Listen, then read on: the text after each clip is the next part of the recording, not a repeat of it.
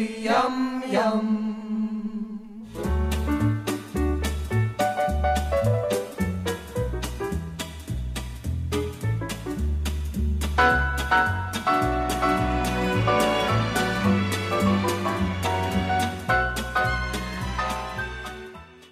Hello, I'm Dave. I'm Tom. I'm Richard. I'm Robert. And welcome to the Goodies Pirate Podcast. This week in episode 26, we're talking about For Those in Peril on the Sea, also known as the Lost Island of Munga or A High Sea Adventure. This one was first broadcast on Sunday, the 4th of March 1973 at 8:15pm. And gentlemen, I'm going to come out and say it, this is my favourite of Series 3. All the different sketches I get something out of, possibly with the exception of the one right at the end. But I think there's a lot of laughs in here. There's a lot of originality. It's my favourite of the season. Richard, what do you think? Well, I don't really know how to respond to that. Honestly. I'll start by saying the title comes from an old naval hymn, which is Eternal Father Strong to Save. And the line is, "O hear us when we cry to thee for those in peril on the sea," which is sort of me skirting around trying to say what I thought. It's one I think I've probably seen too many times. It was one that was on really high rotation on the ABC. Yes. I thought Henry McGee was really good. There is some entertaining stuff in the rest of it, but I don't actually think it's that great overall. Rob? I enjoyed everything up until they launched their ship. Whoa! And then afterwards it becomes a real mess. Henry McGee is really good, but everything around that is a bit of a mess. So it's a story of two halves for me. Tom? I like it. I think, much like yourself, Dave, that it is one of the better episodes of Season 3. So, yeah, there's just so much going for it. Henry McGee and Gerald Yes. are absolute high points. Out of Music Master, you absolutely knew why they brought them two back, because they just stole the show. Yeah. All right. Well, we'll get into it. We open with a bathtub shot. Yeah, now it's interesting. Graham's bath is in the main living area, Yes. and you can actually see the bathroom through the door. Yes. So, quite Perhaps it was a bit too cramped to put a camera in. maybe. Oh, look, it had to be. And look, again, I'll confess, all the times I've watched this, it's never occurred to me that the bath's in the main room. It's only because I'm sitting here taking notes, getting ready to analyse the thing, that's occurred to me. So you can almost give it a pass, I think. Yes, absolutely. So he's doing the whole story about the legendary Lost Island of Munga, and I think there's some good gags in there, particularly as Bill clearly thinks that he's just talking rubbish and is making fun of him the whole way through. Yeah. I actually think that's really unfettered Bill. It's just, he's bored, so he just starts, you get attacked by giant loofahs. And that makes it really fun. And I think you're right, because it's just such a natural interaction Yeah. that you can see it. And you're right, you almost can imagine Graham just doing this thing and Bill just naturally throwing them in and going, "That's great, get that down, we'll make that the script." It's almost a stream of consciousness from Graham about what's happening with his island, and then Bill comes in and neatly punctuates the actual joke by saying that your big toe's dirty. I thought that was a good laugh. Yeah, I really enjoy that. But again, it sets them up in a way that they're not being hired to do anything. This is just them going on an adventure because, hell, they want to. Well, they want to. Tim wants to plant the British flag on another piece of real estate. Until he discovers it'll be dangerous, and he doesn't want to go. Tim the coward. But of course, they agree to go. Then you get the little sequence where they ring Buckingham Palace because they want to have a proper boat launch. Yeah. There is one small cut there where the Queen tells them to get knotted. Yes. Sorry, the voice on the recording tells them to get knotted, which was edited here, but...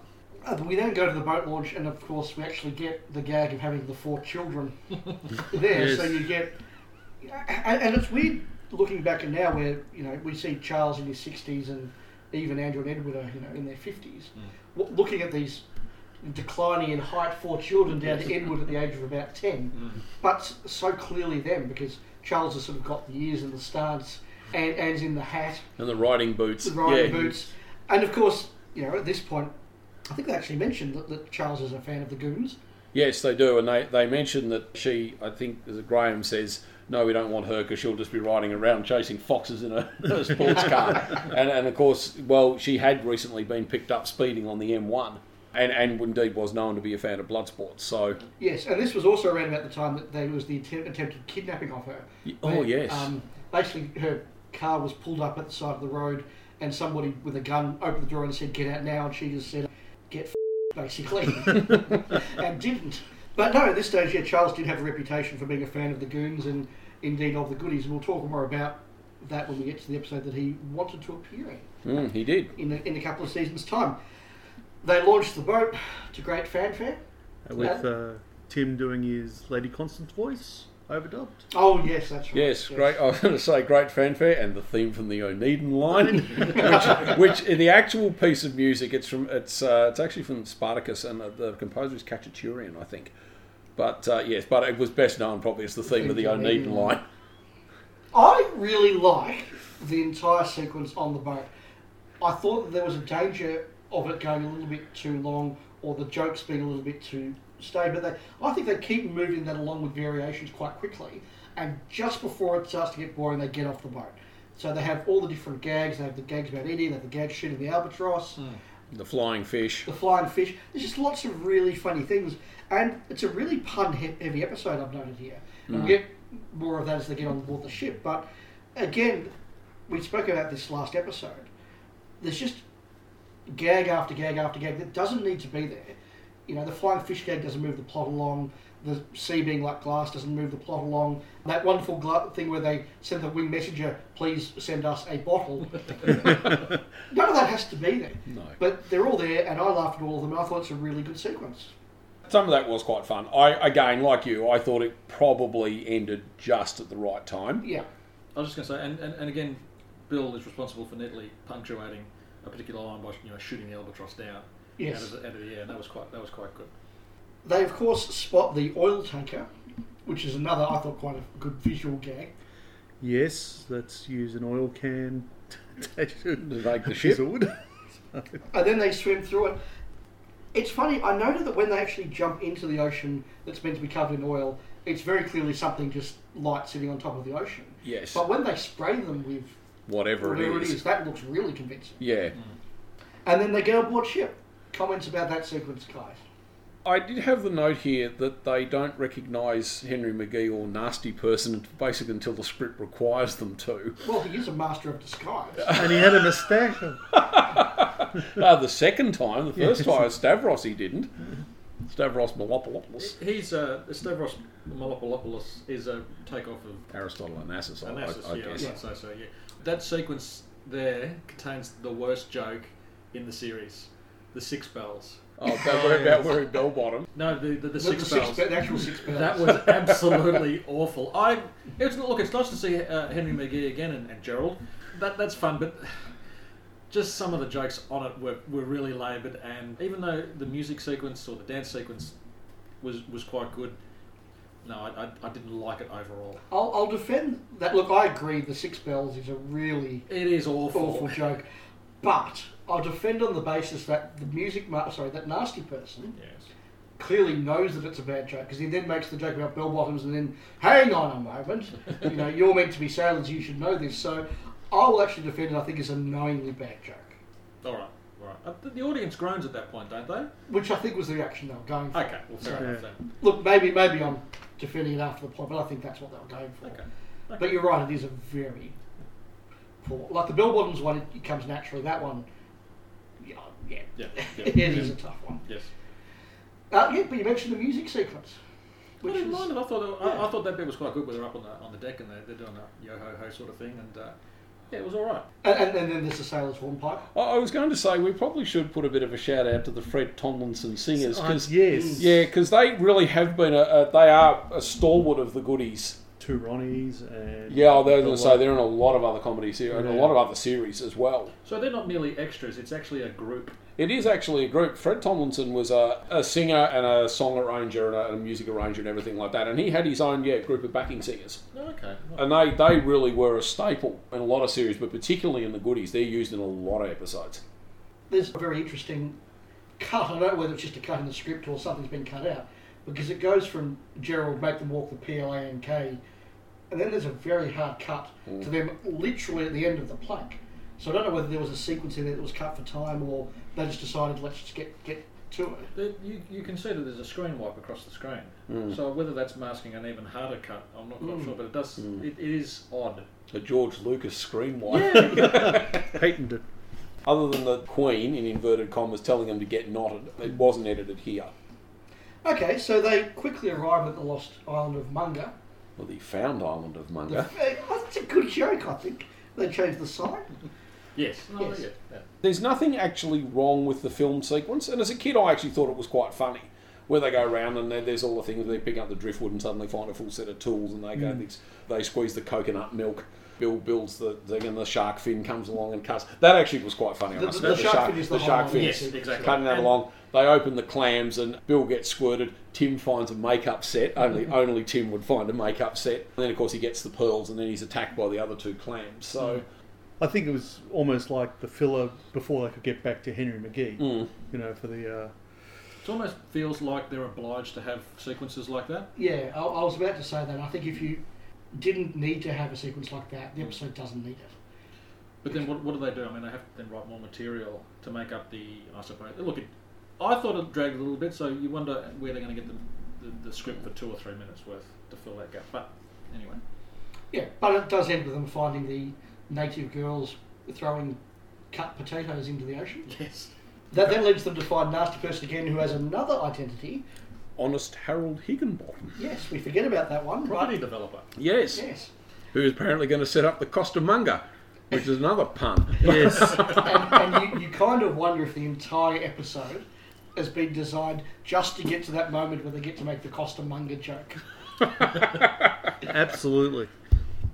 This, of course, leads to the whole revelation of the fact that this is actually Nasty Person, international bad guy, and Master of Disguise, Sussex University. and some of his best work. He shows us on the photo. So we have Richard Nixon, David Frost, Enoch Powell, and Idi Amin. Yes. Which you know, it's nice to see who the bad guys of mid-70s pop culture I'm surprised they didn't drop in Spyro Agnew, but anyway. He would almost have been forced to have resigned by then, wouldn't he? Not quite. No. Not quite. I think with Nixon, you already hit that. Fair enough. Although they do hammer Spyro Agnew in other episodes. Yeah, so it's interesting just to see who the public enemies of pop culture in the 70s were, and I'm sure David Frost was delighted to be up there with a racist politician, a genocidal Maniac. from Africa. And Richard Nixon. Look, we need to talk about Henry McGee, because this is sort of his big crescendo finale. It is, and I did like the bit where they where he introduces himself and they go back to the "I do like to be beside the seaside" when he first comes in Music Master. Yes, and even the stuff with Gerald playing the little organ announcements. Yes. Yeah, and there is a funny bit where he says, "I am Nasty Person," rips off the moustache. He's like, "Ooh!" And of course they go, "Oh yes, I know how that feels." That's so. No, he really does add to the gloss or the sheen of this episode. I think without Henry McGee's performance, we're looking at a clunker in my book. I think he raises an average episode to being a very good episode, Yes. but I guess wherever you draw the scale, you can't argue that he adds considerable value to Absolutely. the episode, as does Gerald. Yes. Gerald is brilliant. Gerald Although- is very good. Yes. Yeah. Although, what actually happens to Gerald at the end? Well, Because presumably he just gets blown off the island and... Yeah, I mean, only 3 girls and the 3 goodies and a Nasty Person survive. And there was a lot more than that on the island at the time. Yeah, that's true. So Gerald's probably shark bait. So maybe that giant claw or whatever it is got him. The macra got him. I do like the way that Graham deals with Nasty Person as well, because it could be a really laboured thing, or it could be a really dull thing, or a violent, like, you know, sometimes when comedies decide they need to have a big moment, it actually becomes violent but unfunny, or dramatic but unfunny. And Graham they just go for the gag of tricking him with the pen with the poison gas, which, look, you could argue in dramatic terms is a bit of a letdown, but I think it's, you know, this is meant to be a comedy, so go for the gag, not the drama. And Graham plays the gag really well. He does. It is convincing enough He's serious enough in what he's saying that he carries the gag off. And Henry McGee is serious enough in his responses. Yes. That you buy it. Yep. Yeah. Plus, of course, you then get to do the gag where Gerald comes back in, and of course, Yes. the nasty person's now in all three goodies. Yes. Oh, boss, this is your best yet. You come back dressed as the goodies. Oh, well done, boss. Obviously, the episode then needs to end, so they very quickly do a rain dance. And this is, again, another positive point for me. When I was rewatching this, I kind of expected that rain dance sequence to be quite dragged out. But they actually do it quite quickly and move on quite well. They have a couple of gags there, like the lightning and all the rest of it. But they just sort of get on with it. And Yeah, so I must admit, I sort of found the episode kind of just stopped after that, because they do the rain dance, and then, of course, the wind strikes up and they all get blown out to sea. And then, I don't know, that felt a bit laboured for me, probably that last bit. then you get the Titanic bit where they're all on the planks of wood and they get separated from the native ladies, yet all end up in the office.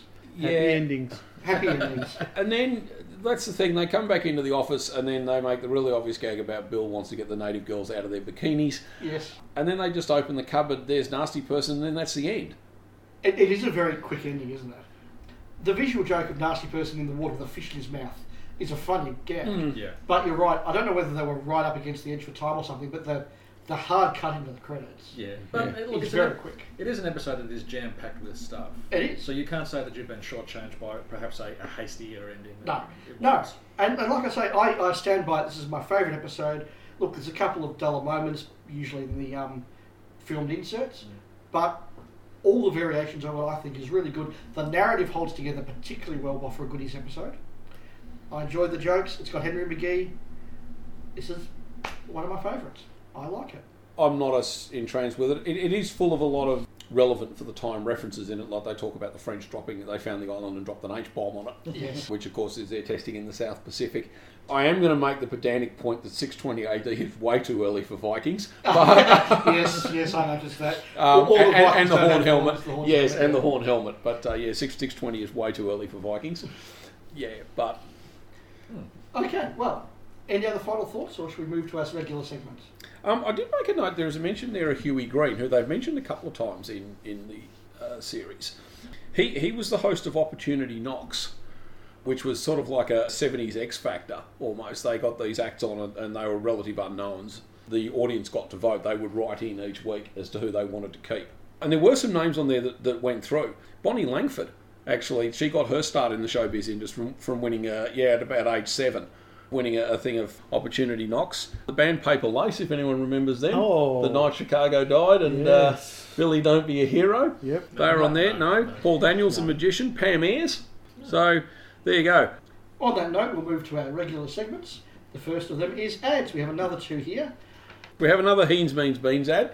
This, of course, is the one that ends with Tim being shot by a tank, but the start of it, Rob, you're Laughing here in the background. Well, the inevitable end of that joke is rude, is funny as a result. It ends in the word "it's," I suppose. Yes. Or it would have. It's very funny. Yes.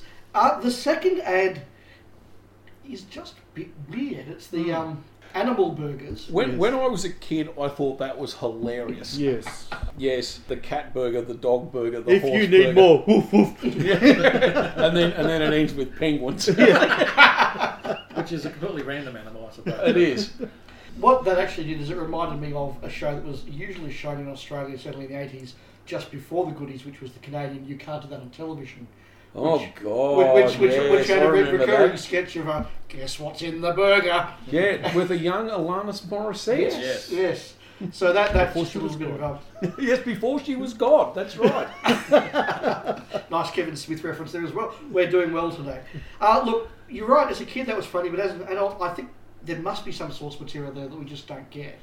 Or I think so. Was there a meat substitution scandal that was going on? Maybe there Like was. there The in one thing I would like to say is actually, you look at the amount of oil in that pan when they're cooking them. Oh, Stavros Menopoulos is a child. Richard, it was the 70s, all right? No one heard of cholesterol.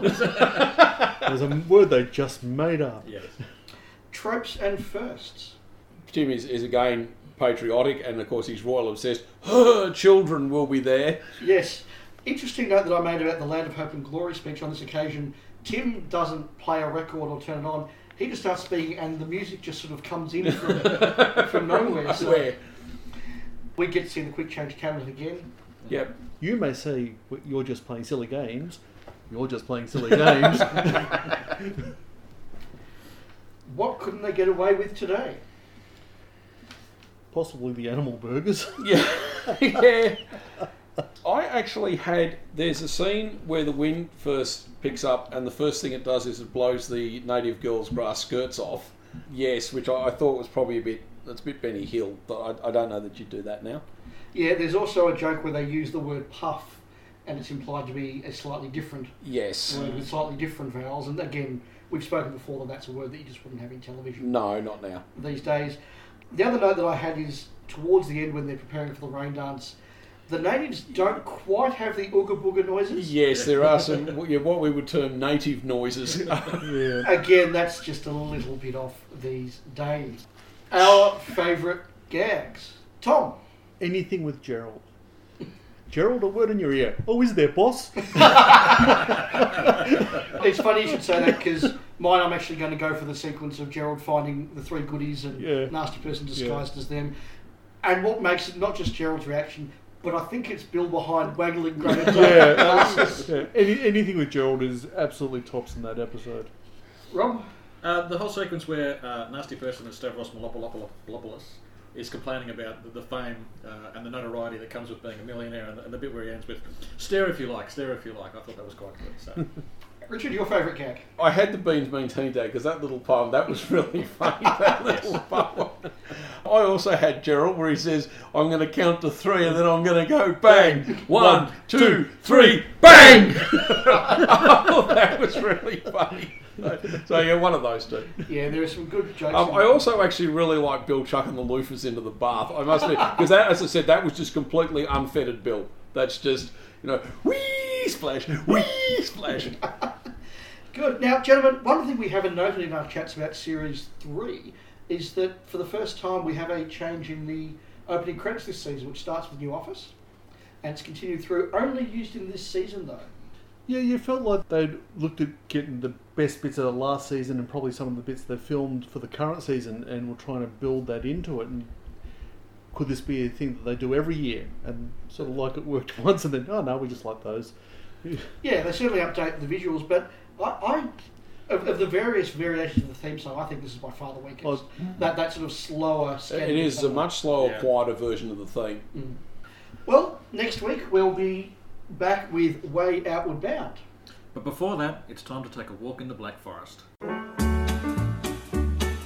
You've been listening to the Goodies Pirate Podcast, the Australian podcast that puts the good in goodies. If you've enjoyed what you've heard, please do leave us a review on iTunes. We'd love to hear your thoughts on this episode or your thoughts on upcoming episodes. So please drop us a line by email at pirategoodiespc@gmail.com, send us a tweet at pirategoodiespc, or find us on Facebook at facebook.com/pirategoodiespc. Goodies, goody goody yum yum.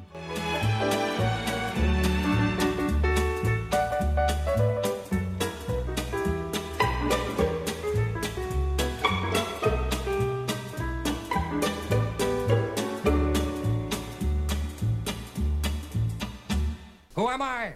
I am the Napoleon of wickedness, the most naughty man in the world, master of disguises, Sussex University, arch rascal, prince of mischief. You may know me as